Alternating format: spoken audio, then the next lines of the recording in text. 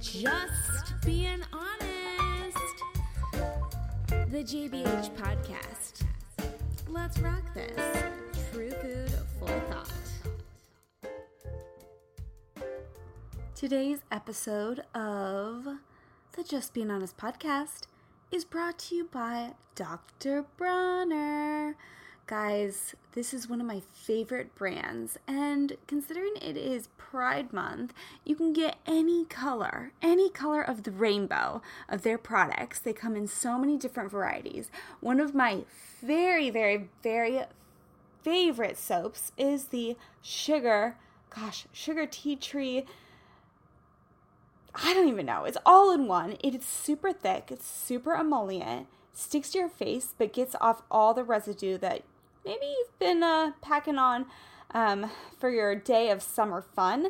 So pick up some Dr. Bronner's. And guys, since we are so prideful, in this month, we have a giveaway. All right? A giveaway. It includes 18-in-1 hemp lavender pure Castile liquid soap, the lavender coconut organic hair cream, the 4-in-1 lavender organic sugar soap, which is, guys, what I love, the lavender coconut organic hand and body lotion, the lip balm, the baby unscented organic magic balm, which has a little CBD in it, makes me super calm at night. I put it on every night before bed. You can't go wrong with Dr. Bronner's. It's organic, it's fair trade, and it's packaged in 100% post-consumer recycled plastic bottles. So you know you're not only doing well and good for your body, but you're doing well and good for the environment. So enter to win our Dr. Bronner's giveaway. And if you don't want to enter our giveaway, spread the word. Or pick up some from the grocery store, your local market, wherever you shop Dr. Bronner's. Have some pride this month. But moving on to our guest for today. Alicia Oxy is our guest. I am so excited to have her on here. She is an actress, a producer, a director. You may recognize her from the movie The Other Woman with Cameron Diaz and Leslie Mann. Oh my gosh, hilarious movie that has changed my life. If you haven't seen the movie, which you should have, go watch it right now. You're going to die laughing. But she is not just those talents. She's a voice. She is an intelligent mama. She does it all.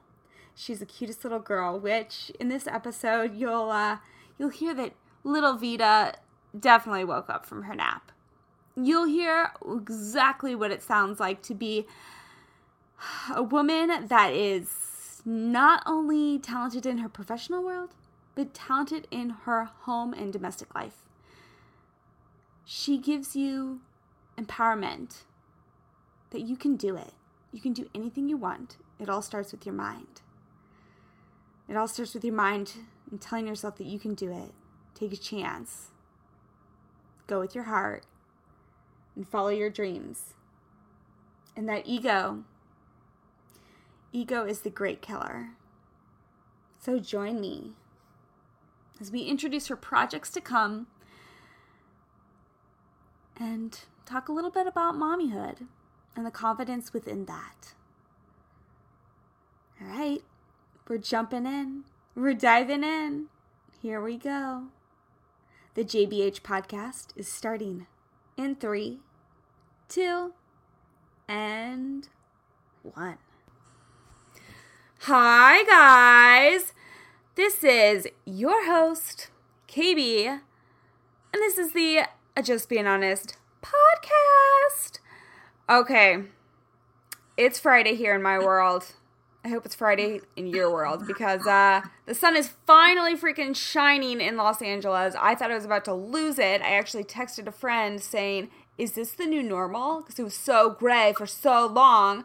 But it's sunny, and we have a beautiful guest on the show today.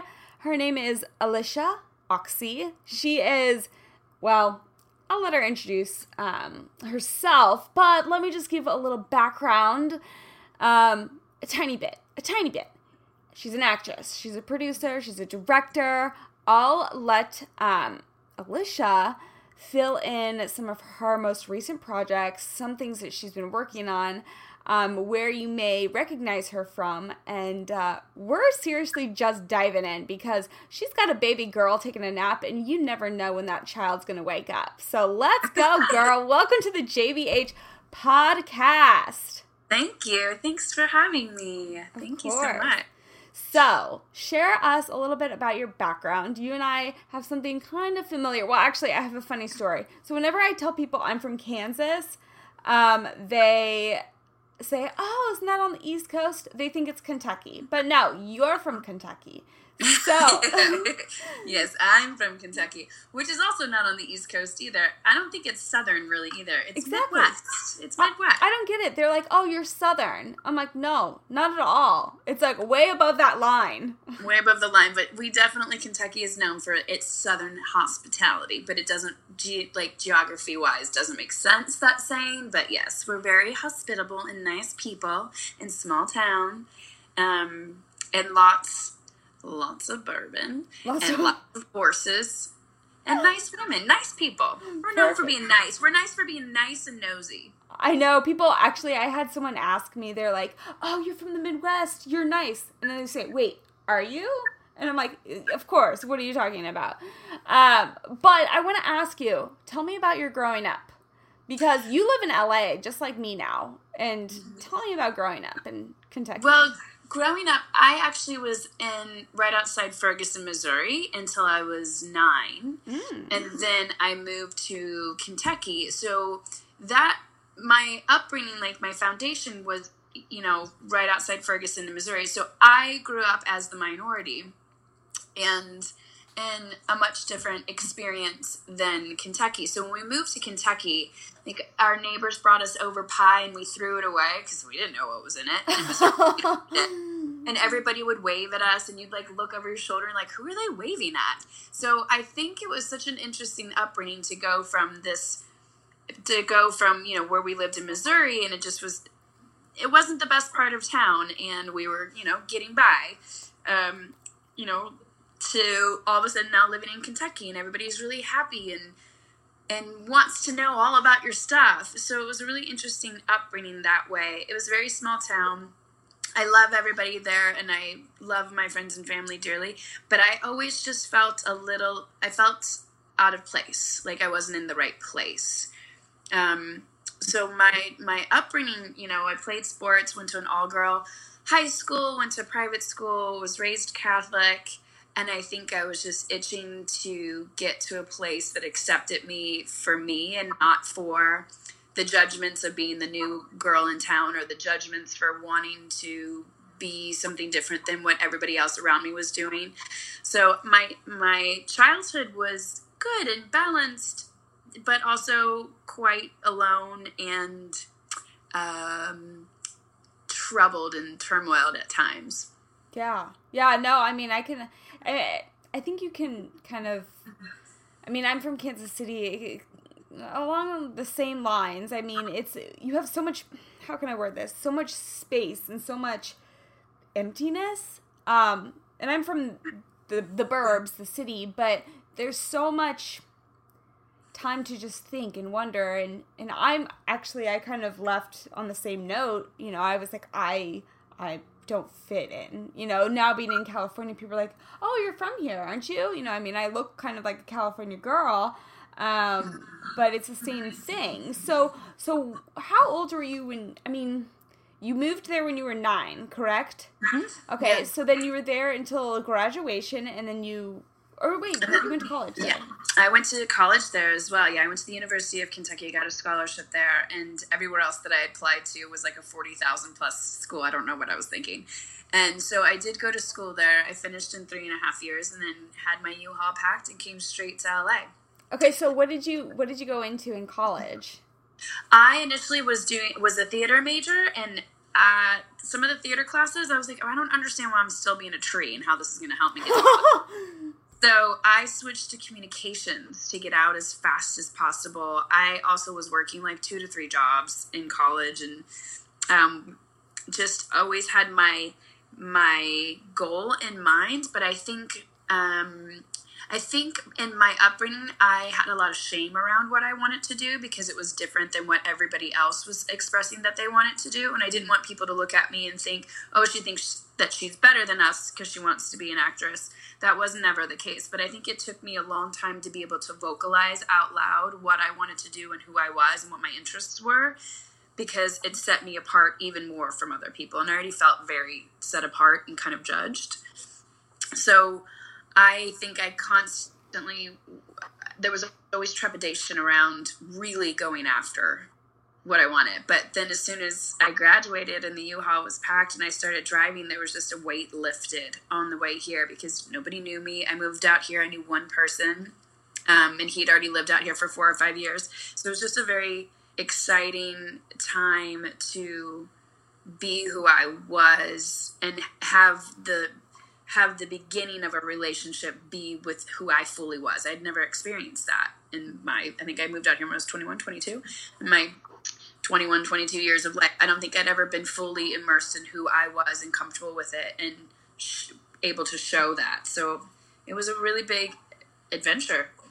And I knew nothing. And it's just starting from scratch and in the entertainment industry and how to do it all. Wow. So wait, gosh, I mean, defining yourself, that identity, because so many people could be persuaded. And, you know, I talk a lot with my clients of, you know, the self-talk and the I ams. And you were mentioning a lot, I am this, I am that. And you can probably relate on the fact that you have all these people around you saying, are you crazy? Like, you're kidding me. Like, you think blah, blah, blah, blah, blah, you know, talking smack. Yeah, and I also, you know, I understand that I chose, well, I don't know if I chose it. It's just always been in me. You know, I feel like my purpose is to be creative and to be a storyteller in front of the camera, behind the camera, on the side of the camera, wherever it may be. And I just don't think I saw that around me. I wasn't exposed. You know, this is not to date myself, but like the internet was still kind of gearing up, you know, during this time. And I didn't see a lot of people around me that were actors, or we had the drama department at my school, but I was an athlete and you weren't allowed to do both. It was like you kind of... Exactly. You got pigeonholed. I think when you're growing up, everybody likes to be like, oh, you're an apple. Oh, you're a banana. Oh, you're an orange. Like, and you can't be parts of all those things. And I think it's, you know, you're just a teenager and you're trying to figure it all out. So, and I had a lot of mishaps in my life, and especially in my senior year, and some identity crisis moments that kind of brought me to my knees, and was able to look within and kind of rebuild myself and find the confidence to go after what I really felt like my purpose was and what my calling was. Yeah, I mean, I don't need to get too personal about what those setbacks were, but in all reality, I had a friend tell me, he said, how many times in life are you failing? How many? And if you say 0, then you're not getting anywhere. If you're, and this might sound bad, but if you're not crying enough behind your closed doors and feeling shitty on certain days, you know, you're not trying hard enough, you know? And so I applaud you for that. And I, you know, even just like packing the damn U-Haul, you know, getting out here, like, I know how that feels as well. But the whole high school thing, I was sports too, and I can completely relate. You know, you watch the musicals and you're like, I want to do that too, and you're like, but you can't because coach doesn't let you, or you're not allowed to do both because they both take up too much time. Mm-hmm. So you get to LA, you know one buddy.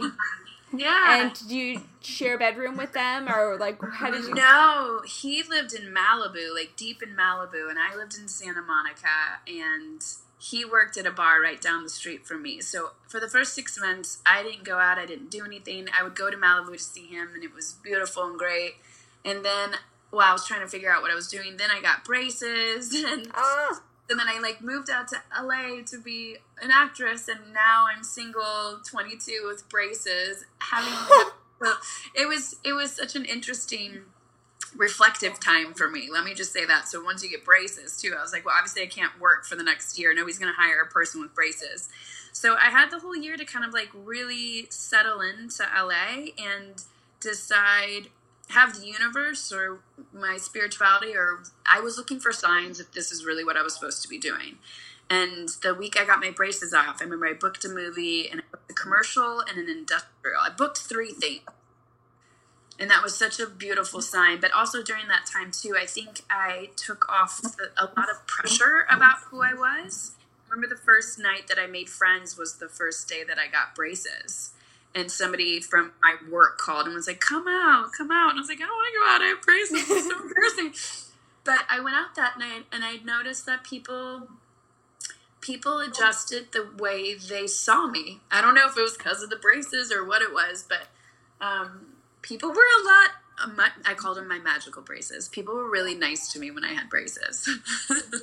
Maybe because honestly, like, they could be magical braces, but it's almost like that was your vulnerability at the time. Absolutely. And it was right on my face, and I think I was more approachable that way. I think that first impressions, the way a person looks versus the way a person feels, I would say 99% of the time is a contradiction. I think what you strive to do in life is to get people to see you for your essence versus your looks in all things, in race. And, we have such a divide in the way the world sees people and then how they immediately judge them. And that doesn't just go with just race. I just think it happens all the time. And I think that in my childhood, because of the way that I looked, certain ideas of who I was were formed. And now when I had the braces, it was like this disarming quality on my face that allowed people to, I think, were more curious about who I was. She's just like me. She's just like me, right? Because you are, Alicia, you are a beautiful, beautiful woman. So, like, I can only imagine that you were a beautiful child. I think beauty has so many different facets, and I was born in this body and with this face, and I'm very grateful. But I think I am so different on the inside than what I look like and what people, their first impressions are of me. So I also do a podcast, and I love doing it because it's just my voice, and people can attach to the quality of my speech and the quality of what I'm speaking on versus, my presentation of my energy in this body form. I get it. I mean, 100% agree with you. I grew up with, and it's not even like, I wouldn't say it's, vain to say, like, yeah, I am beautiful, because you are. And it is kind of, a lot of people have many different definitions of what beauty is. I think you're beautiful. And thank you. I love the whole podcast, what you said about the vocals, because, and we'll jump into podcasts since we are on a podcast. It's such like an open door to release your intellect, and be like, this is my voice, this is my power, this is my strength, I'm woman, hear me roar, and especially, let's go into your podcast. I want to talk about it because, so we went on to the magical braces. We might go back to the magical braces because we can go back to magical braces. I want to hear, well, okay, let's go back to that really fast because we're still on the timeline of, you just moved to LA, you're in Santa Monica, you got, I don't know, a Craigslist apartment with some hoo-ha that, who knows who. Maybe you're still friends with that person. Maybe it was horrible. It was actually 2 girls from my college, but we weren't close friends when we moved out. So it was really funny because it was definitely from not even, it was a very... It was a very fun experience. It was different. It was definitely different. But yeah, I did know the 2 girls that I moved out here with, but I knew them as, like, I went to school with 30,000 people, and they both went to my college. It's not like we knew each other intensely. Yeah. And what was your first job? Oh, I worked, when I first moved to LA, my mom convinced me I had to have this, like, safety job, and that I felt like that was the only way I could move out here. So I worked in outside sales for Rubbermaid, which basically meant that I went and built end caps at Home Depots. Nice. So they moved me out. They gave me a car, had insurance, like all this stuff. And every week I had to go and build. Rubbermaid owns like 27 or 28 different companies. So I had to go and build end caps that would display their product. So at Home Depot, it would be power tools or blinds or whatever. But what I realized is that I got lucky and I got the highest grossing Home Depot's accounts in the United States. So I had very little maintenance to do. So then what I was doing is I would go and check on my end caps and then go see movies and then go to auditions or try to figure out how to get into the industry. Like it was definitely a definitely great side job to allow me to have the grace and to make all the many mistakes of figuring out how to get into the entertainment industry. It was hilarious. Like I would go to the Ivy with my Rubbermaid mobile because on the side of the mobile there was a huge sticker that said Rubbermaid. And I remember the first time I went to the Ivy, because you have to if you live in LA at least once. It was like Lamborghini, Porsche, McLaren, Rubbermaid mobile. So that was one of my... do what you got to do, right? That was one of my jobs. And then I worked at a gym. I would work in a gym for 5 in the morning to like 11. Then do the Rubbermaid thing. And then I also was a waitress. What else did I mean, I've worked at every single bar and restaurant in LA. I love it. Oh, yeah. I love it. So Mom actually blessed you with a little bit of magic there. I mean, with... Yeah, they moved me to LA, which was great. I got a moving stipend, which was great. I had insurance because I had to have jaw surgery. So the braces, that's what that was for. So the insurance covered my jaw surgery. So it was good. It got me here. Oh my gosh. And I got a lot of good power tools, and I love me some good power tools. So you're hands-on girl. Yeah, lucky, I do. Lucky it's family. Meditative for me to build stuff. Lucky family. I want to see. You should have like a whole... You probably have like the best Pinterest ever then. You know what's so funny is I don't look at Pinterest. I use it for whenever I'm like crafting something. And I guess I still don't understand the whole following thing on Pinterest. But I have some boards for when I did my wedding and when I built my daughter's nursery. Yeah. You know. Cool. So you got the magical braces off and you booked like 3 simultaneous jobs. What was that movie? And what were you said it was a commercial? I don't remember. The commercial was a DHL commercial. Yes. I don't remember what the other... there was a third one in there. Something with Doritos. I feel like it was an industrial for Doritos or something. And then the other one was Not Another Gay Movie. That was my first film. Can we find that on Netflix? I don't know if Netflix, but you can definitely find it. And it is definitely not my best work. That's for sure. Yes, I love it. We need a TBT on this, please. Yeah. Okay. So let's move on. So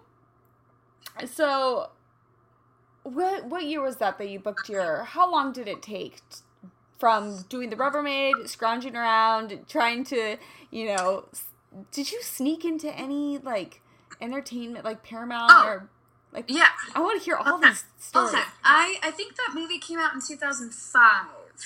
I think I shot it in 2004, 2005. I got the braces on 2003, and I had them on for a year. So, yeah, I think it was 2004 that I shot the movie. Oh, yeah, I did all kinds of things. I had to mass mail to people. I couldn't get auditions, so I would crash auditions. Like, I literally would go with somebody else, drive onto the lot with them, sign in, and they'd call me in, and they're like, oh, I don't see you on this sign-in sheet. I was like, oh, well, my agent, who I didn't even have one, my agent, called whatever. They're like, who's your agent? Made up an agent. And they let me audition, and I would get callbacks for some things like that. And then I did Actors Access. I randomly would meet people. I remember I met the director of Last Christmas, I think was the name of it.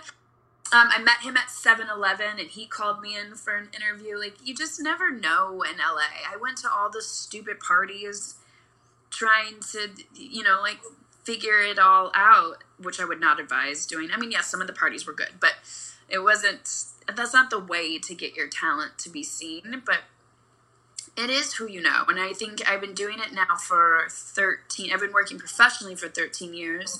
And I would have to say in the last couple of years, like, who I know is what's keeping me working. But it's not because I went to those parties. It's because I developed friendships with people, or I connected with people on other projects. Mm-hmm. I do think I wish I could go back in time and be more secure in who I was, or go to a different school for actual theater or television and film. That's my biggest regret in life, is not getting to go and spend 8 hours a day getting to do what I love and really investing in that. But I do think that it's just, I was green and naive, but I showed up. I just continued to show up, and I made mistake after mistake after mistake after heartache after heartache. I'm a self-taught storyteller. Mm-hmm. But in all reality, you are. I mean, you have the book Life Letters. I do, yes. And tell us a little bit about Life Letters to our audience. So, Life Letters is what I like to call a self-motivating book. I don't like to use the word self-help. One, because I just don't think that I'm educated to help anybody else. I think the self-help section of the world also is a little daunting and a little self-righteous, to be totally honest. I own a gazillion self-help books, and I probably have finished one or two of them. What I noticed with self-help is that I would sit down to read these books, and they would be so dense and flowery in their language and concepts that I would feel worse about myself, or it would take me longer to finish them. So then it's delaying and procrastinating the help that I was needing for myself. So I went through a really tough time. It was 2007, 2008. I was engaged to get married, and I realized I had no idea who I was. So there was no way I could get married. Like, and it pained me. And I remember I have all my most meditative, insightful moments happen in the shower. I don't know why. I know there's some scientific reason with water, but every day I would take a shower. I'm like, oh my gosh, me and my fiance at the time, I'm like, can we just be friends? Like, how do I get out of this so we can just be friends? So I called off the wedding, and it wasn't just breaking up with him, it was breaking up with this whole community of people that I built around me for the last 5 years. You know, I showed up to LA, no friends, and all of a sudden 5-6 years later, I'm engaged, I have this beautiful group of friends, and now I'm saying, this isn't right for me. So I had to rebuild everything. I went on my pseudo honeymoon by myself with a friend, and I didn't really talk the whole time, and I just kept praying, and I kept trying, like, asking for any type of guidance. Like, if there is a God or a spirit or a higher self, like, help me. I'm struggling. I don't know what I'm supposed to do. And I had a really clear insight. I hiked Mount Sinai. I went up one side of the mountain in the dark and came down the other side. And on the way up there, I kept saying, like, if you gave Moses the 10 commandments here, like, give me a sign, like, tell me something. And I got up to the top of the mountain, and there was a constellation in the sky that was a perfect question mark. Like, even my girlfriend saw it. Like, everybody saw it. And then I was so pissed. I was like, you gotta be kidding. Like, you gotta be kidding me. So clearly there's not, like, if there is something out there, they have a really great sense of humor. And I think I just surrendered at that point. I remember, like, the breath leaving my body and just feeling myself, like, really sink into the ground of, like, okay, I just have to sit in this uncomfortableness of, I don't know. And there are several questions in the world. And the next morning, as we hiked down in the daylight, I kept having these thoughts that I was going to write my ex-fiance, like, all these letters every day I was there, to be like, this is who I am, and this, if you could just love me for this, then we could be together. And on the walk down, I heard, like, clear as day, a voice said, the letters are for you. The letters are for you. So I did this practice for myself, developing these letters, and the book is it breaks it down into steps. And then I would open a letter every month and focus on whatever the letter was that I had written to myself, for myself, as an area of concentration. And the big part of it at the end was saying I love you, which was really hard for me to write, and it was really hard for me to read for a long time. But what I wanted to do it was an exploration in dating myself. Mm-hmm. So I think when you date people or when you develop friendships, you're so forgiving and you're so open to exploring who the other person is, and you're excited. I wanted to turn that mirror and put it on myself. I wanted to figure out what I liked about myself. And here I was, I think I was 27 at the time, 28, and I didn't know who I was. And I think the biggest crisis moment of calling off the wedding, I remember going to lunch one day and the lady asked me what I wanted to order, and I started crying. So I was like, I don't know if I want a sandwich or salad because I don't know who I am anymore. I don't think I ever knew who I was. So I did that. It was a practice for myself. It was very private, with the exception of a few girlfriends. And then as the years went on since then, a lot of people started asking me, like, how did you do your letters? And also, it was a year and a half that I did these letters. I actually still do them. But at the end of the letter opening, my last letter was travel. And it said, if anybody asks you to go on vacation, you must say yes. Anybody, like even if it's a stranger. And I had just started dating my husband now, like a week prior to opening this month's concentration. And he asked me to go to Israel to meet his family. And I said yes.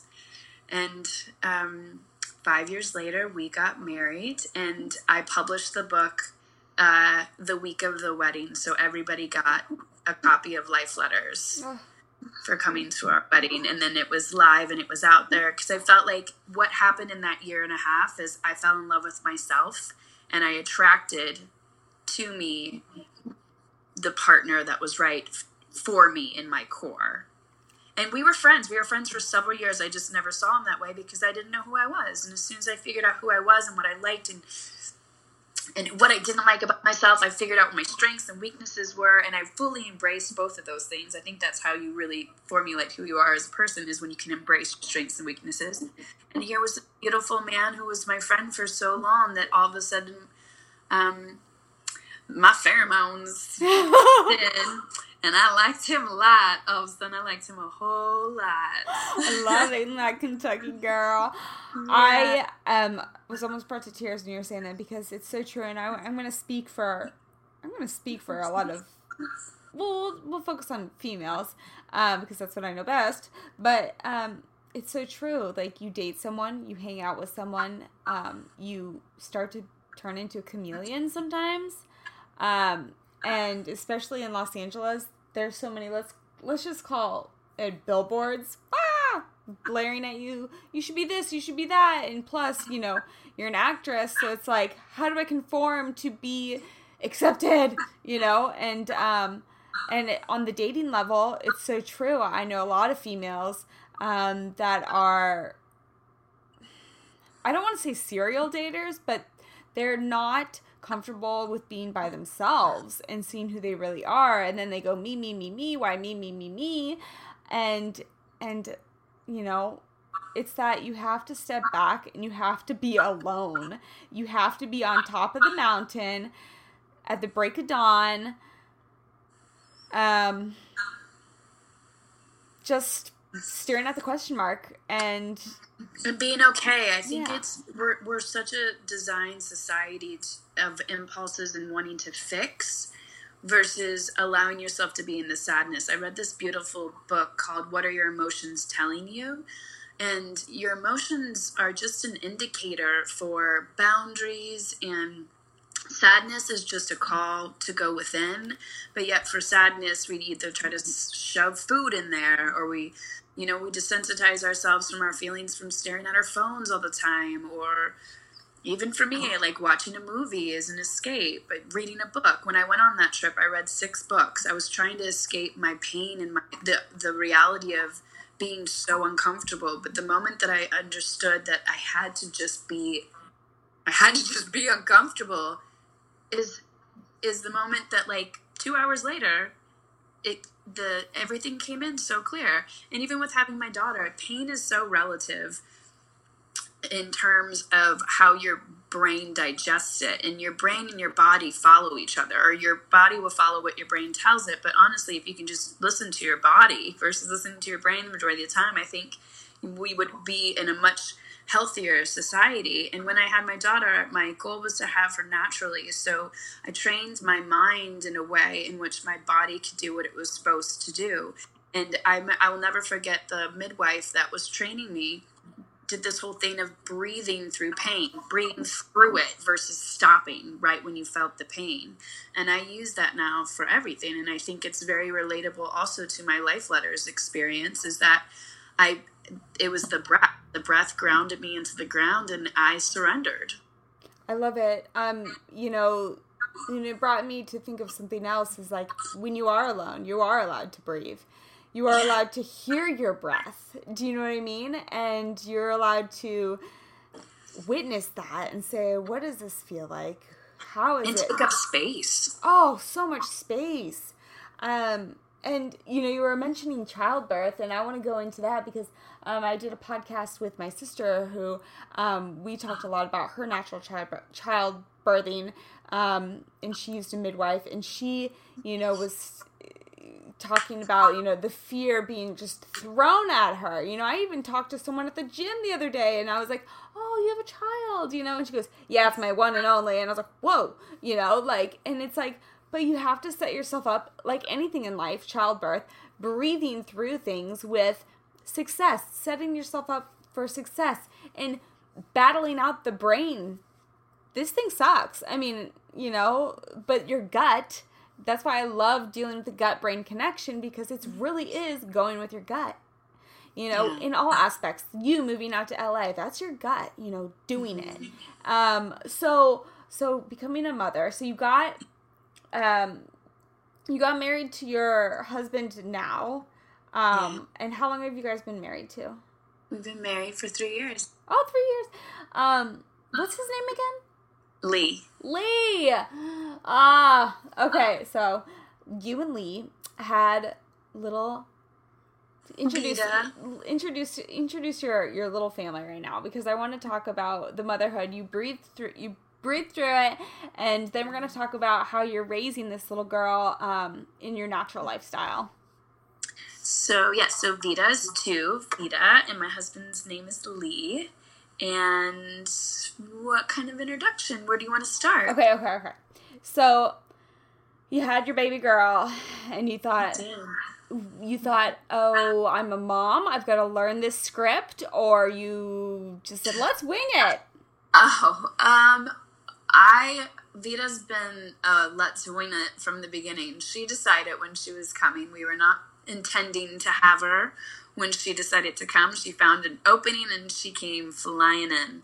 I love that about our way of bringing her into this world. But for that 9 or 10 months, since I wasn't expecting to have become a mom at that point, I think during my pregnancy is when I kind of came to terms with my fears of becoming a mother, my fears of my career changing, my fears of my family life changing, meaning the relationship with my husband, the fear around my body changing, being pregnant, because let's just say it's 10 months, it's not 9 months. There's a reason why it's 10 months, other than the scientific reason of obviously growing a human inside of you. But I think it's such a grace period. And I talk to a lot of women about mourning. I think that you need to mourn your old life, because life as you know it is never going to be the same. Your body's never going to be the same. The way you think, the way you feel, everything about you as a woman is going to die and have a rebirth. And I think with men, I always say that my husband would it just amplified who he was, amplified everything about him. It amplified his job. It amplified his love for me. It amplified everything. And I think the female's experience is it's a death. It's not this let me shine a light on you and how wonderful and great you are in this moment. It's let me get you ready for your rebirth. I think the moment you become a mother, the moment you go through labor, we are a superior mammal in that way, in that presence. And I was going to say human. I do think what we are capable of in our brains and our bodies the world wouldn't exist without women. So let's just say it what it is. Women are superior. I after having a baby, I feel very confident in saying that. So for me, the preparation was during pregnancy. There was a lot of tears shed. There was a lot of fear of never working again. I found out I was pregnant while shooting one film, and my first reaction was, oh my God, I'm never going to work again. And my husband reminded me that I was working at that moment. I was like, yeah, again, after this. And I did 4 more films while pregnant. And it was so lovely. And I think that once I had her, the moment that I saw her eyes, it was the most speechless, just completely speechless. Everything that I had mourned and prepared for, it was like I crossed the finish line. Like I was rewarded with this beautiful little spirit and body, and the idea of creation. Like I'm a creator. That's what I do for a living. That's what inspires me. And it took me a year to come to the conclusion of this, but I created her. Like there's moments where sometimes I put her to bed and I look at her fingernails and I'm like, I made that. I made you. And to feel that love, it's such a cliche that everybody says, but until you experience it, it's a love that's deeper. It's a fear that's deeper, because now Mama Bear just kicks into high gear. I call it a purpose-driven experience, meaning as soon as you have a child, everything that's not been serving you falls away. And the tension comes in if you're trying to still hold on to those things. You have to truly accept your new life. And I do think there's a grace period around that. Like, just think about anytime you start a new job, there's a training period. There's like this, you get yourself in the groove. And for some reason, they think with motherhood that the moment that you hold this baby that you're going to get it all together. And it's a partnership between you and your child, and figuring out that balance and respecting them as little peoples and learning how your new day-to-day works. I'm almost 2.5 years in, and every day I'm still learning how to make it work. So you are a creator. You created this beautiful, beautiful little girl that, you mentioned parts and times in your life that you maybe were struggling or questioning. How was your girl? I mean, do you feel that when she was born, that was the answer? I don't think it was the answer. It was the purpose. I've realized the years of therapy that I had been in, the struggles that I've been through, were a purpose in creating an environment in which this spirit, in which Vita would come in. I truly believe that she chose me to be her mama, and all of the things that I've endured are to create the environment in which she will find her purpose. So I didn't look at it as the answer. I looked at it as the choice. Wow. I love that. So when you were, because you mentioned she was a little bit of a surprise, but during the 10 months, how did you nourish yourself and prepare yourself and train yourself nutritionally, physically? Fill us in on this. So I worked out probably 5-6 days a week because I really wanted to have her naturally. I read one book. It's called Inya May's Birthing from Within, and I loved it because the first whole chapter of it is the first whole part of it is stories of women having birth. And then I started watching YouTube videos because I think this is the only country in which we don't see childbirth. We don't see our mothers or our sisters, I saw my sister, but you don't see other women constantly giving birth. So it's looked at almost as like a disease. So instead, what I did was I did my best to look at it as a celebration. Like I took extra time at the end of every night to bathe myself in oils and different lotions to allow my body to stretch. And I felt very attuned to my body. I'm a very spiritual, intuitive person, but when I was pregnant, I wasn't as spiritual and intuitive, which I thought was bizarre because everybody's like, oh my gosh, when you are pregnant, you're going to be even more intuitive. I was actually not. And I think it was because her energy was within me, but I was very grounded in my body. I think that the physical essence of creating her, like her body, the weight of her body and the protection of my uterus and everything it really weighted me into the ground. And I did my best I meditated a lot with her, and I talked to her. I talked to her so much. I talked to her a lot in funny ways. Every night I really wanted her to be funny. So every night I would tell her how funny she was. I worked with different mantras for when I got closer to childbirth. My mantra was fast, easy, happy, healthy, comfortable, and beautiful. And I would say it when I was parked at stoplights, when I was taking a shower, when I'd go for walks. And she came so fast. She listened. I just treated her like we were in this relationship, and I treated my mind. I tried to fill my mind with as much positive, and anything that was negative and fearful, I didn't let it reside within me because I didn't want her to experience it. So I let it out. So if I was crying, at least I was releasing it. And I expressed a lot of my fears with my girlfriends, mostly with my husband. And I journaled a lot. I journal a lot anyways, but I just journaled even more. I started her a little journal because I was traveling so much for work. I was going to all these beautiful places and shooting these movies. So I wanted her to kind of know the experiences that I was having. So my hope is that one day when then she decides if she wants to be a mom, that I can give her this journal. She can understand like that it's not always a joyous experience, that sometimes it's a sad experience, and sometimes you can't control your hormones and things are crazy. And I wanted her to be able to understand when she's older, much older, all the different emotions that are attached to transitioning from I would almost say a girl into a woman. I said to my husband last night, I'm not a girl anymore. I want people to treat me like a woman. I think once you become a mother, I think that's when woman is slapped into your description, even more so. And if you don't have children, you are still a woman. I just feel even more in my power as a woman, having birthed a human being. For sure. It's the greatest gift that we have.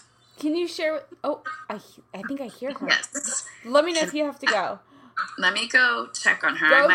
Go check on her. Pause for a second, and she might have to be part of this podcast. It's okay. She can be part of it. I'll talk to the crew. Okay, hold on. Okay, so as she goes and checks on her beautiful little child, I think we can all. Well, what I want to bring up is that we can all be birthed from within, and Alicia is sharing kind of a really cool insight and a cool connection that I'm going to bring her about, kind of ask her about, is that, she is an actress, she's a producer, she's a director, she's a creator, she's a writer, she had a child, she's a mother, and Alicia went, there she is! Hi, sweet pea! Say hi, sweetheart. Oh my gosh, you guys can't see, but I'm looking at.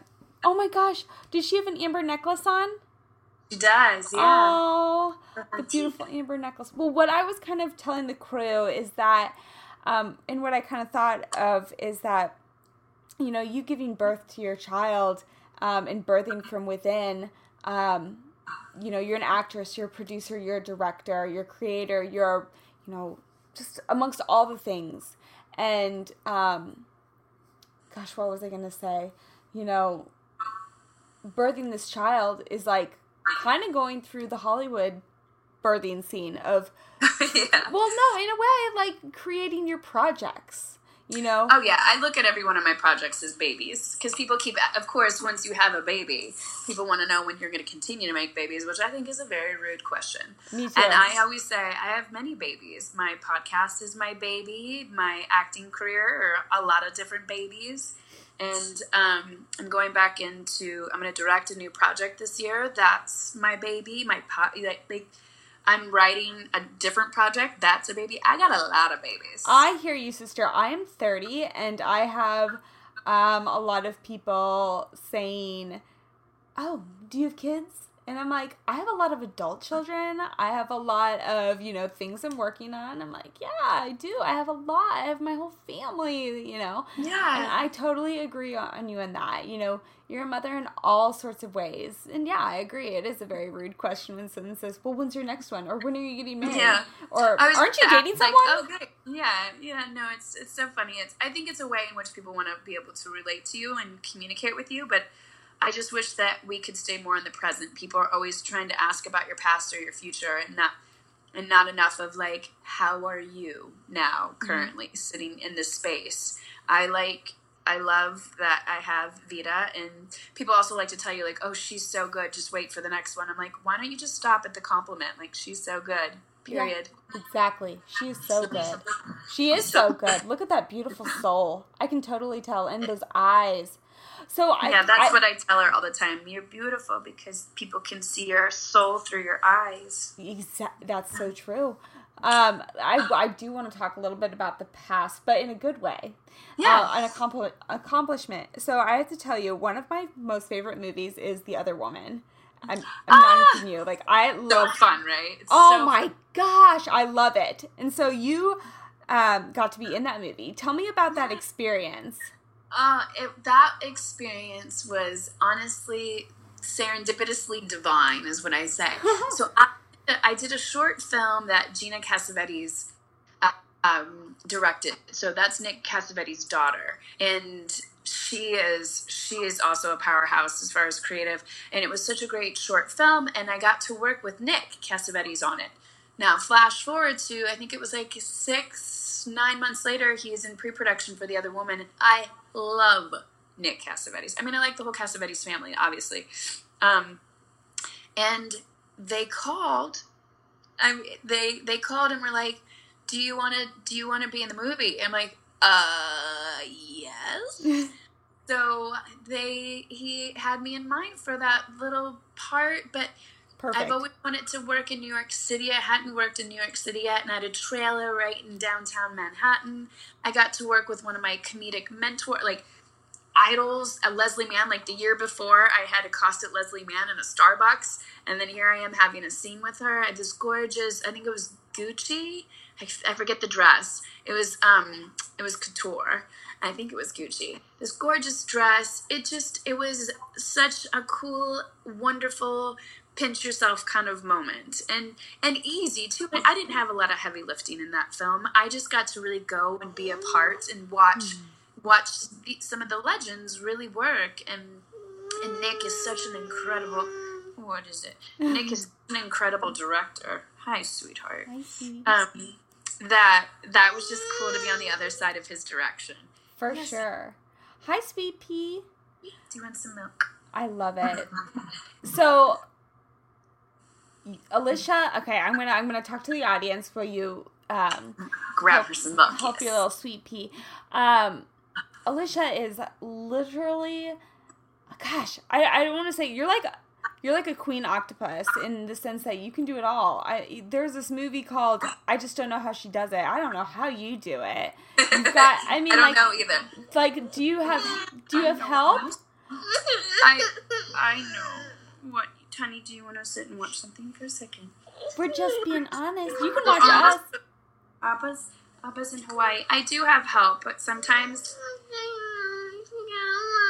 you want to watch Pajama. Okay, so I love this.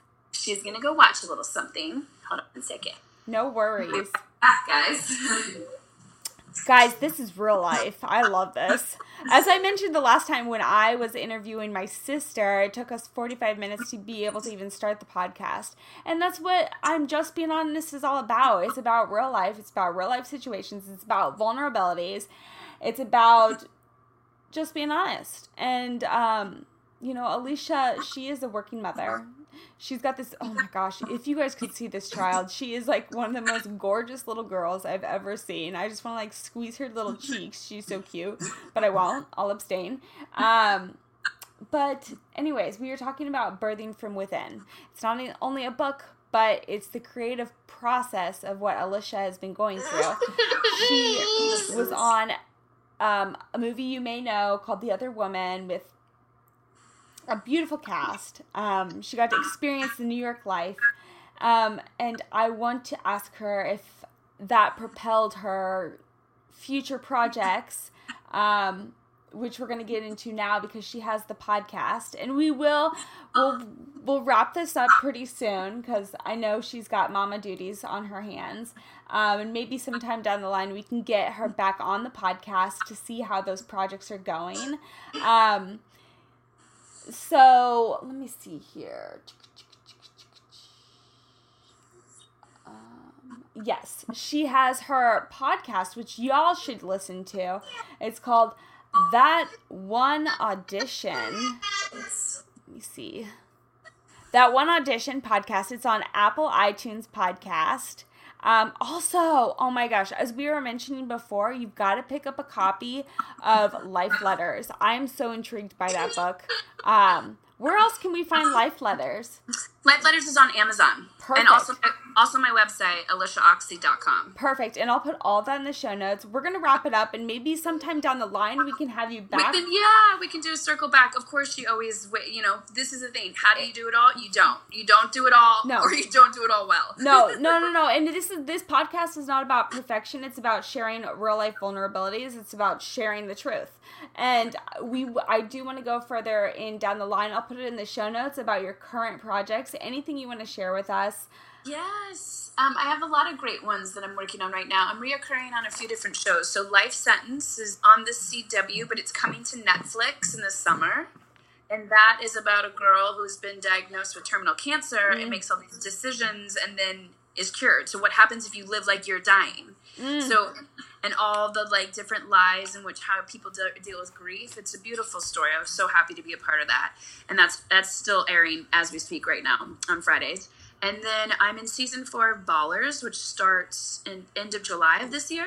And I'm a part of an arc in which they kind of imitate Get Out, the movie Get Out, and they are dealing with the Trump NFL kind of crisis where we are at in today's world. And that was really moving couple of episodes, so I'm really excited about that. And then I just joined The Purge for a few episodes. So The Purge is going to be on USA and Sci-Fi. It starts in September. It's based on all the movies, all the Purge movies, but it's basically about what happens to a society if they have one night in which they can do unthinkable acts and they won't be held responsible. So you can murder and you can do awful things. You can basically have your vengeance, and for one night, and the cops and the ambulance and nothing runs. So people purge. So I'm a part of a Me Too storyline in there, actually. So all these wonderful pieces of television and the way the world is working right now, I'm really excited to be a part of telling that story in a different way and how the world's actually dealing with those stories. I think in Ballers and also in The Purge, they're trying to handle it in the, as Hollywood always does, look, world, this is how we should be dealing with it, but this is how the world is actually dealing with it. And then I have a movie called Out of Blue. It's a BBC film that will be out later this year. And that I can't even describe in words, but is so spectacular. Honestly, I really can't describe it in words, but it's with Patricia Clarkson, Toby Jones, Mamie Gammer, Jackie Weaver, James Caan. So I literally just got to go to set and watch hundreds of years of acting in the making. It just unbelievable. It was an incredible experience. And the reason why I can't explain it in words is it's a neo-noir film in which you are watching what you think is happening, but that's not what's really happening. Mm-hmm. That's all I can really say without giving away too much. And then She's in Portland is a beautiful film that'll come out sometime this year. It's with Tommy Dewey and Minka Kelly and a lot of other wonderful people. It's basically a road movie about two guys discovering where they are in their life and trying to get to where they want to be in relationships with the women in their lives and the various women they meet along the way on the road trip. It's actually, I'm really excited about that. I'm excited about it all. I'm happy to always be working as an actress, and I love being able to bounce around from different projects and different characters to explore. So yeah, it's been a really nice year. Knock on wood that it continues to fly like this. Remember, mantras. Share with us one more time your mantra. Fast, easy, happy, healthy, comfortable, and beautiful. I love it. And I have one more question. Yeah. Are you ready? What's your honest truth that has led you on a path to success in maintaining a healthy lifestyle? Oh, say it again. What's my secret? What's your honest truth that has led you on a path to success in maintaining a healthy lifestyle? It can be anything.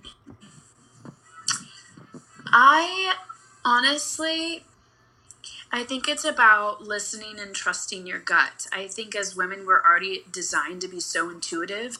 And I always switch out the words creative, artist, and intuition all at the same time. And I think everybody is creative. Everybody has intuition. Everybody is an artist. And I think that if you can continue to stay clear in your mind, that your body and your heart and your soul will express its truth. And if you follow your truth, you'll ultimately be successful, because that's the way the world works. I think where you find tension and headaches and is when you're when you're not balanced and when you're not connected to yourself. When you're not connected to yourself, it's harder to be successful, because you're trying to shove open doors that are locked and not meant for you. Mm-hmm. So I do my best that whenever I'm trying to do something and I feel it in my gut, then I don't worry about success or outcome, because I know I'm intended to do what I'm doing. When I'm feeling really unbalanced, or I feel like I'm trying to attach myself to a result, I have to recheck with myself to be like, where is the ego getting in the way here? And I think ego is, my coach always says, ego is the great killer of creativity. I think ego is the great killer of everything. Ego is good. Ego is good for boundaries, and ego is good. It teaches you something just like your emotions teach you. But I think it's good to develop a sense of self, and in which you can understand your awareness and your person versus your awareness and your ego. I love it. Yeah. I love it. I'm like, seriously, like my eyes are like so dry because I'm trying not to blink and take everything in. One last thing, and then you're going to go hang out with your child. I had to share a story. So in the 6th grade, I think it was the 6th grade, I was the lead in our play. It was called The Elephant's Child. And it was about the story about how the elephant got his trunk. And I had this, oh my God, this crazy, like, weird, like, trunk hat thing on. And I used this voice, and I was like, wiggle, you're hurting me. And I got the part, and I was the lead, and that was, like, my biggest line. And that was my 15 minutes of fame. But I'm thinking now that you're saying the whole tag-along auditions, maybe I'll do that. Maybe I'll just, like, go tag along and, like, jump on set. I don't think they'll let me do that these days. It might be hard. Yeah, I think a lot of security. But anyways, Alicia, thank you. I'm completely so grateful for your time and your energy and your insight and your stories. And I know we have so much more we could talk about. And we'll circle back down the line and talk about your projects down the line. I want to put all your information in the show notes about the books, about your projects, about your social media, how people can follow up with you and join and listen in on your podcast. Guys, please subscribe to hear more stories just like Alicia's, and you know, comment, rate, review. Do you have any questions you need to ask her? We know that you all have a voice out there, so use it. And we're on Apple Podcasts, as I said, iTunes, Simplecast. Join the storyline. Let's get in on this and continue the journey together. Again, it's been a pleasure. This has been the Just Being Honest podcast with your host, KB. Until next time, kiss, kiss, hug, hug, peace, love. Ciao.